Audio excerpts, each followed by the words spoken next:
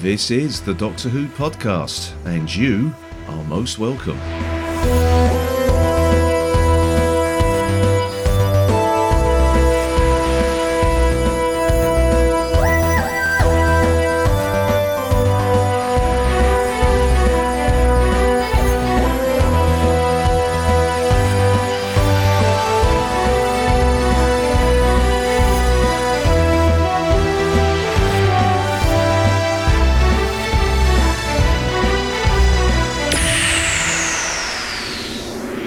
Everybody, and welcome back to the Doctor Who podcast, and this is DWP episode 332. I am Phil, and joining me this evening is James. Hello, James. Good evening, Phil. Hello, everyone. Yes, hello indeed. Hello indeed. So we have literally just finished watching Doctor Who Flux Chapter 6, The Vanquishers. So this is our initial thoughts on what we just witnessed this evening. I'm not sure how this is going to go, James. So I'll let you kick off. What as a finale? How did you think this ended? This little story arc. Well, I guess the purpose of a finale is to bring things to an end. There's no more Doctor Who now, or brand new Doctor Who on our tellies for the rest of the year, and going by that definition of a finale, I would say it served its purpose. That is damning with faint praise, James. I don't know what I made of it, Phil. I really don't. I sat there watching it, and I had the subtitles on again because early on it became apparent I was going to need to hear every piece of dialogue, but that didn't really help very much. I just watched stuff happening on my screen. Yeah. I said, listeners, to Phil just before we got started, I had a feeling this might be a relatively brief review because I don't really have a great deal to say. I mean, I made a few points and we'll talk about some bits and pieces, I'm sure. Okay. But in terms, maybe I'll figure out during that conversation with you, Phil, how, again, I feel. But my initial impressions are underwhelmed, confused, rather pleased it's come to an end. And I don't really have any idea whether any of the interesting stories that kicked off during the first 5 episodes of Flux have been addressed or answered, and if they have, then I would say he's done it again. He's fallen flat. The landing has not been stuck. But what about you? Yeah, when it finished, I'm going to sort of skip to the end of when I watched it. Yeah, I sort of my wife was watching it with me, Joe, and my son Scott obviously was watching it as well, and Joe said to Scott, well, what do you think of that? He said, I thought it was brilliant. And then Joe looked at me and said, what did you think? I just went, I just kind of thought, is that it? Yeah. And Joe said, yeah, I thought exactly the same as well, because Joe has stuck through this for the last 6 weeks. You know, for a non-Doctor Who fan, I thought, okay, it's ticked a box in that regard, because it's got a non-Doctor Who fan watching the show again. But it didn't do anything. It was just sort of, things happened for no apparent reason I can say. And admittedly, it's my gut reaction to having just watched it. And maybe my opinion might change on a second viewing. But right now, no, it's still, is that it? Yeah, well, maybe we are quite close in opinion on this one then, because I feel the same. It's quite possible that I might have missed something. And I mean, you've mentioned in the past when we've spoken this series how you've picked up more on rewatching. You know, and that's true for me as well. Last night I watched episode 5 again, which I enjoyed far more on second viewing, and I picked up a whole load of extra little things that actually were not addressed in this episode, but it enhanced my viewing experience on the second viewing.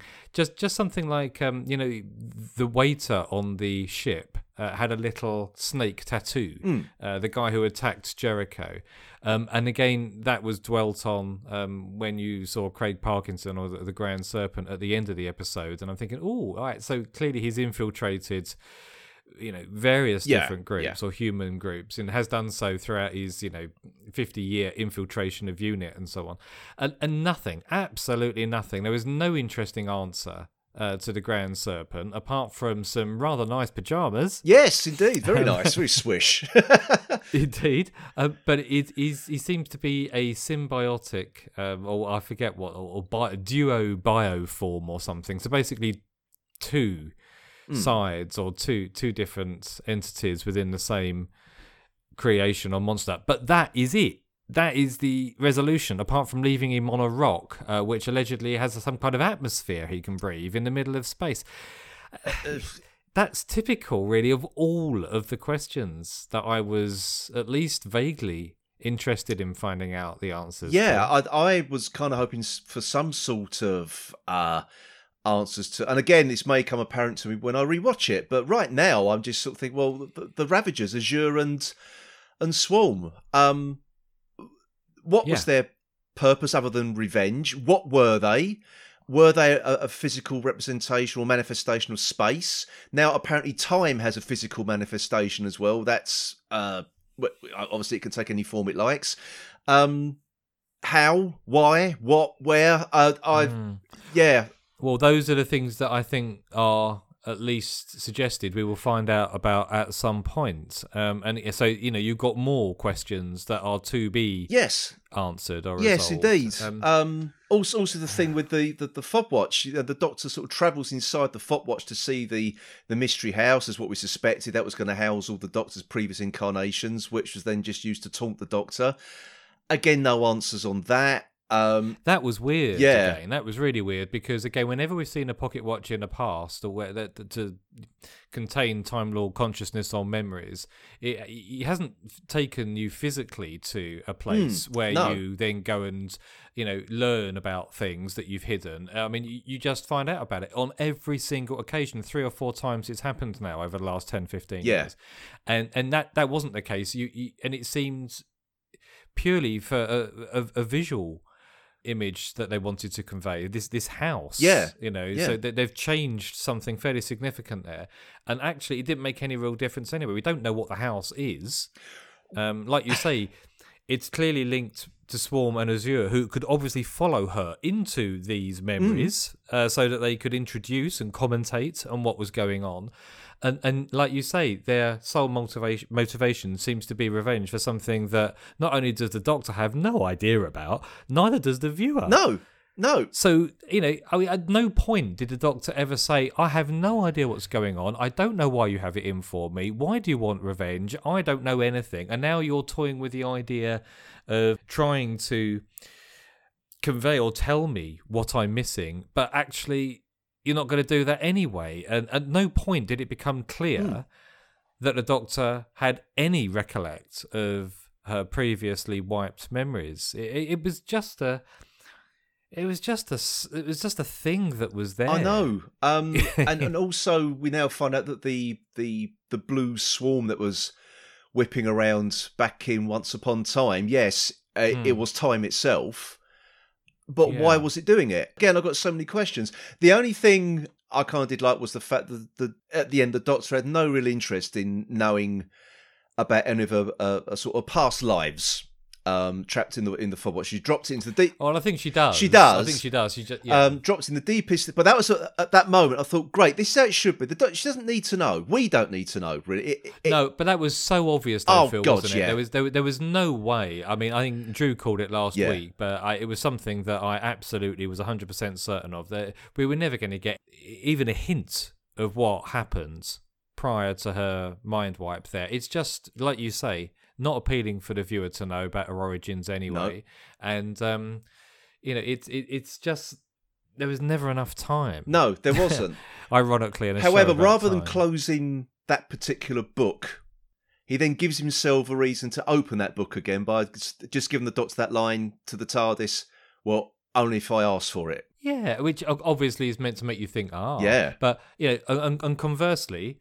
Time allegedly has just told her that she's going to die again. So are we heading for I don't care if this is a spoiler, so it's been out for a long time now. Are we heading for a kind of James Bond resolution here? Maybe we are. It's I heard on some podcast, I can't remember where, it was a crazy theory at the time, but Chibnall had been brought in to kill off Doctor Who. Again, I forget where I heard it, but and I just thought at the time that just doesn't make any sense on any level. No. But he may well have been brought in to reset it, and perhaps he thinks the Doctor's death is the way to do it. I find that difficult to believe as well. Yeah, considering we know the show's going to continue next year. Well, it is weird, but we know James Bond is going to be back. Exactly. So. Well, unless James Bond can time travel, I've got no idea. But you can't, this is Doctor Who. I mean, all sorts of crazy things can happen in the world of Doctor Who, depends on what the writer can pull out of their hat at that particular time. I've got no idea. But, but I thought, again, the Doctor's been told it's like a prophecy kind of thing. We've had that already with David Tennant. You're going to die. I didn't want any more, portentous phrases. Yeah, and this is what... Beware the lone Cyberman. Yeah, we've had that before, haven't we? Yeah. He will knock 4 times. I mean, how many more can we come up with? The whole thing just kind of felt a bit jumbled, and certainly not helped by having 3 Doctors exist concurrently in various different places. I didn't quite get, and again, I'm sure it's in a dialogue, I'm sure it's there, but I didn't quite get why that happens. And was it something to do with the exact moment she took off the quantum lock thing to send her back to the plates or the something? Plate, yeah. The Swarm put his hand on the Doctor, and for some reason, best known to Chris Chibnall, that split the Doctor into 3 different pieces across time, which was complicated anyway. And then on top of that, I don't think the comedy that came out of that was particularly funny, I must say. Oh, the chocolate eating Sontaran who was raiding corner shops. Well, that wasn't exactly what I was referring to, but yes, you're right. That was very strange. So Sontarans, I mean, you keep on having these bizarre, comedic asides. Last week it was this hermit, which I know you liked, but I didn't. Yeah. I thought it was terrible. But it's so out of place, and all of a sudden Sontarans are, they've got a plan to take over every corner shop for some reason. Again, still didn't get the rationale for that, but sure, it's in the script somewhere. But the whole thing was confusing for me.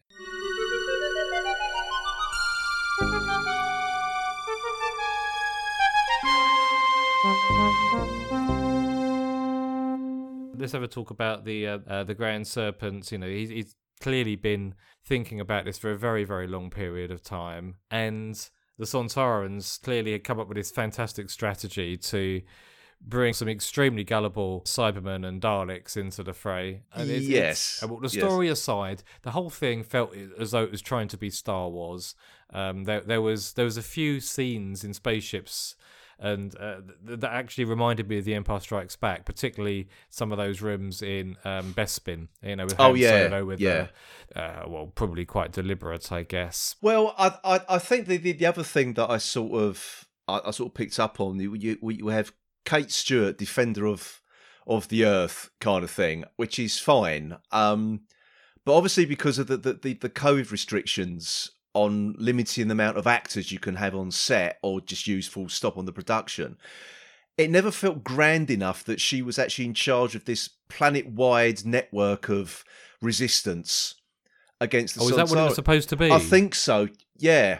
Because she's talked about having, operatives inside the Sontaran ships and so on and so on. But you never got that sense of scale with it at all. It felt very, very low rent, unfortunately. I suppose time will tell. It always does. And these stories do come out at some point. But, you don't know how much of this is just because the story is not very good. No. Or if it is actually suffering from the conditions in which it was produced. I do think that had an impact on it, because I think we said before that this certainly seems this was intended to be a longer story arc than it is. There was a hell of a lot to squeeze into 6 episodes, and now maybe sort of watching it in its entirety, it will make a bit more sense. I don't know, but I've heard so many people say that, Phil. I don't buy it. No, I think thinking back on it right now, it seems very, very disjointed,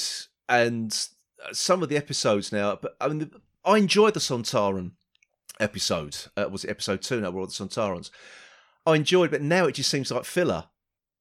it didn't really progress anything, did it? Really? It established the Sontarans as vanquishers, I suppose, in 21st century Earth. And but I think you'd always pick up stuff on multiple rewatches. I think so, yeah. But to me now, right at this very moment, I think it probably exposed its flaws more to me if I was to watch this all in one go. Yeah, I the whole thing feels very dissatisfying. That's the other thing. There wasn't a single part of this particular episode, either a sequence or a gag or anything that I thought, do you know what, I like that. And that's true, Doctor Who. The reconciliation, if you like, between the Doctor and Kate Stewart was so low key, you'd miss it if you blinked, and there was no emotion in that. There was no kind of warmth there. No, this entire script keeps leading up to big reveals that it then just disposes of instantly and doesn't reconcile. Swarm and Azura, major letdown, no answer. No. Tactaeon, huge reveal, dead inside of 10 minutes. No one even mentions her in this episode. No. It just didn't do it for me. I mean, does that now mean Division is finished? I would say not, really. Well, who is Division then? Now? Well, it seems to be everything and everyone, according to what Tixeon said last week. So this could go on for ever long, as long as Christian wants it to. Yeah, precisely. I think we're going to end up getting a few other bits and pieces in the next 2 episodes. Yeah, and that's only because of the original format of this series. It was going to be 8, and it was 6 plus 2, and then an additional 1 episode. So I think we've got other bits and pieces to find out about on Christmas. On New Year's Day, which there once again is going to be Daleks of some kind. Yeah, I must admit, I did roll my eyes when 3 years running now. The Daleks have been the main. Well, we're assuming they're going to be the main antagonists in this. They might not be. Yeah, but well, I'm back pretty much to where I was before Flux had aired its first chapter.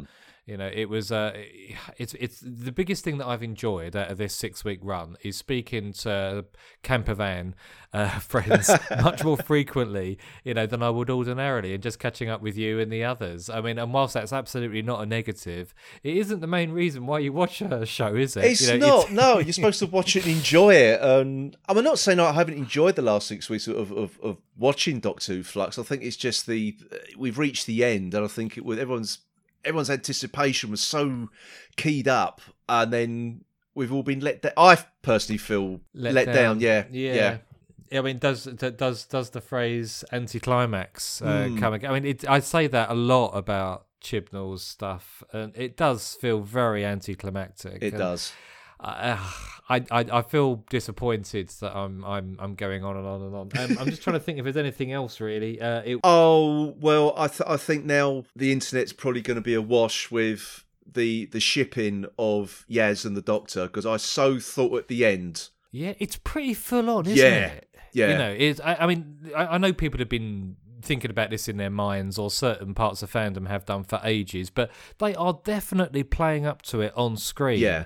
And either they're going to go there or they're not. And you're right. I really thought today, this is going to happen. Yeah, I did. And I must admit, I'm a bit of a curmudgeon on this. I'm very old school. The Doctors should be asexual, really. I know I'm going against the grain here. I really am. But yeah.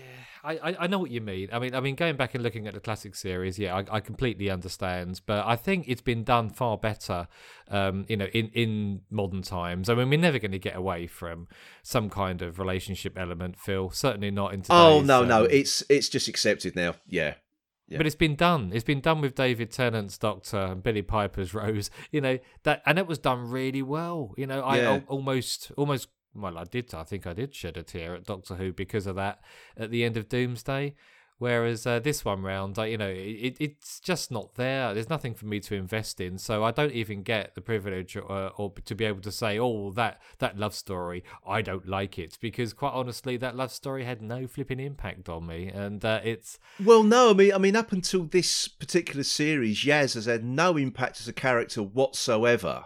I think after last year's New Year's Day, or let's say this year's New Year's Day special, because I keep thinking it was last year, it's actually this year, Yaz was determined to find the Doctor, and I think that's when the seeds of this were were being sown. But again, for me, it's just sort of come out of nowhere. It's sort of like it's like fan wish fulfillment, that's a slippery slope to go down. Yep. But I think that's evident in other areas of the script as well. I think Chibnall wanted to experiment. I think he's wanted to experiment with Doctor Who since day one. Yeah.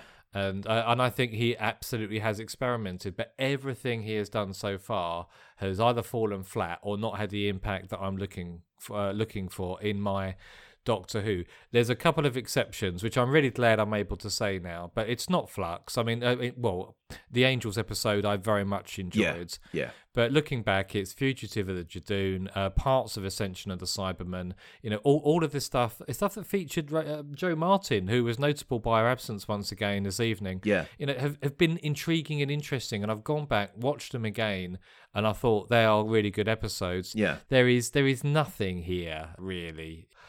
I feel like as a fan I need to understand the plot, so I am going to have to go back and study this, but it's only because I don't want there to be an episode that I really have got no way of describing its story to someone. I felt the same way about Ghostlight. That was broadcast, in 1989, I think? Took me at least 20 years before I could tell someone what that plot was, and it feels like this is going to take possibly longer. Well, I'm sorry, Jess, but Ghostlight, I can't begin to explain that. Well, I probably could explain it. Whether I get it right or not is another matter entirely. That's the Well, we'll have to do that. I think you've probably just put an episode on the schedule there, Phil. James and Phil discuss the plot of Ghostlight. Please don't make me do it. Don't make me do it.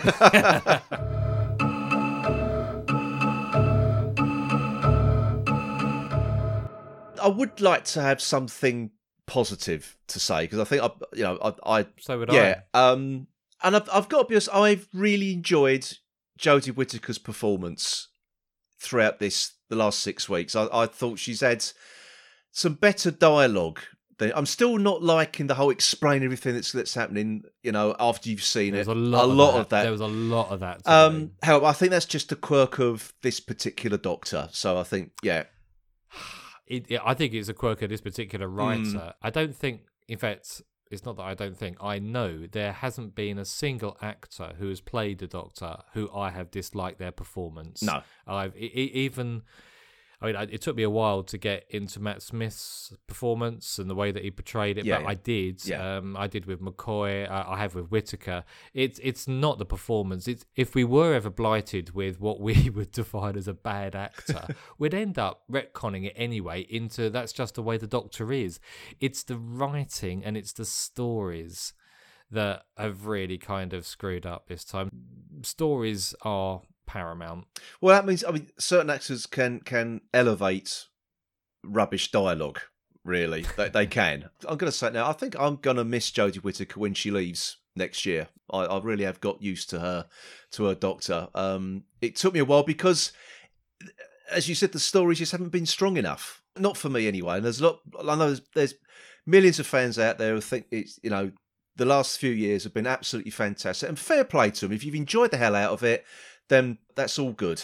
But that's, everyone's got their own take on things. And I just think it's been a bit of a bumpy ride, but it's been no fault of Jodie Whittaker. It really hasn't. No, I don't think it has either. I don't really miss Doctors so much these days, whoever they are, even whether I really like them or not. And I do hear this occasionally, I'm going to miss David Tennant, I'm going to miss Matt Smith. I mean, I remember that being said. Yeah.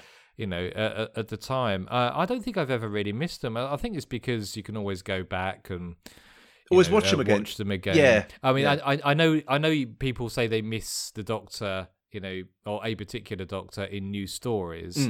I don't think I felt like that for a long time, to be honest. So I'm not going to miss Whittaker. But I will certainly not miss this style of storytelling. But again, we've got another 3 episodes yet, which are all presumably are going to be written by Chibnall. I'm assuming the same. Yeah. Yeah. Well, there we go then. And on that bright and cheery note, dear listener, we will head off to try and make sense of what we've just seen on screen once again, I am sure. But the rest of the camper van will be back in a few days. I have a feeling that the American side of the DWP are all going to get together this time. I know that was the plan. It may not pay off, but it may not come off because I think their schedules are terrible and very incompatible. But I believe Drew, Brent and Michelle will be back midweek.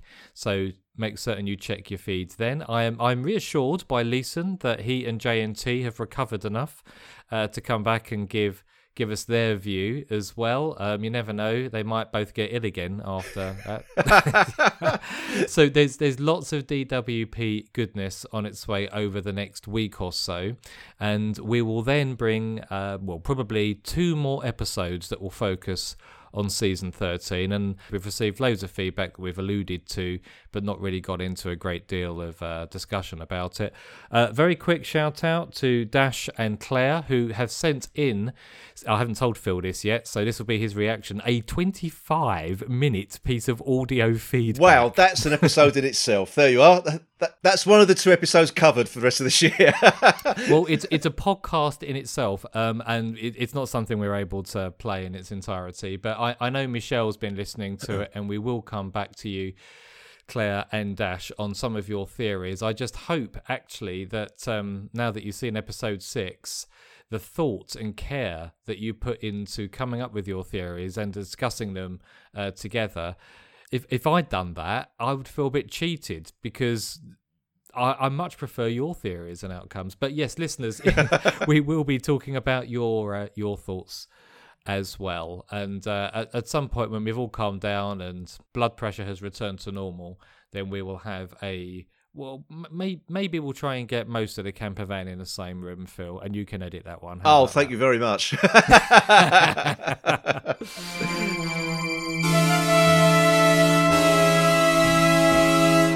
Okay, so also if you'd like to contribute to our massive feedback special, don't forget to email us at feedback@thedoctorwhopodcast.com. You can also contact us on Twitter at the DR Who Podcast, and also there is our Doctor Who Podcast Facebook page as well. So please get writing. And join the conversations. Yes, and if you do want to send in some audio feedback, then 2 to 3 minutes. Do you hear that, Claire? Do you hear that? Just 2 to 3 minutes, not 22 or 23 minutes. But send that in any format to feedback@thedoctorwhopodcast.com, and we'll very much look forward to hearing what you think and including your views on the show. Phil, that's it. That's it. Another break, or at least a break until Christmas if we want it. How about that? That sounds quite good, actually. That's been, I don't know. I feel like the last 6 weeks, I've reached the end, and apart from talking to you guys the last 6 weeks, I feel a bit cheated. Yes, I can imagine, especially given that you're on about 5 different podcasts these days. So there's an awful lot of time you've invested in talking about Doctor Who to feel cheated about. I know, exactly. But as I said at the beginning, I might feel different on a rewatch. Oh, well, we'll see. Drink a few beers and then watch it, and then I'm sure you will feel a bit different anyway. Yeah. Are we saying that's the best way to watch Doctor Who? Drunk. At this particular point, yes. And on that note, dear listeners, it would appear we're off to our collective fridges, and we will speak to you again fairly soon, no doubt. Phil, great to speak to you. Bye for now. Bye for now.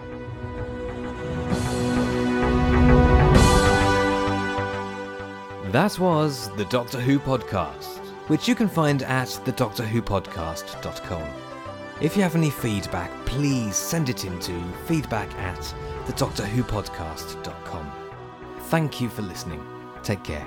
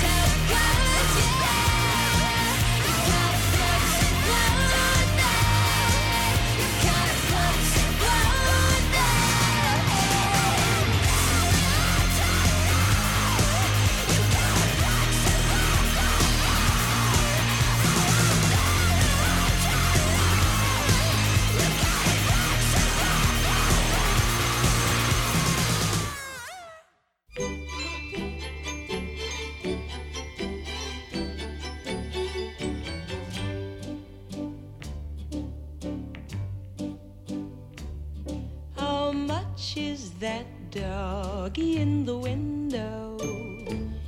The one with the waggly tail. How much is that doggy in the window? I do hope that doggy's for sale. I must take a trip to California and leave my poor sweetheart alone. If he has a dog, he won't be lonesome, and the doggy will have a good home. How much is that doggy in the window? The one with the waggly tail. How much is that doggy in the window? I do hope that doggy's for sale. I read in the papers there are robbers with flashlights that shine in the dark. My love needs a doggy to protect him and scare them away with one bark. I don't want a bunny or a kitty.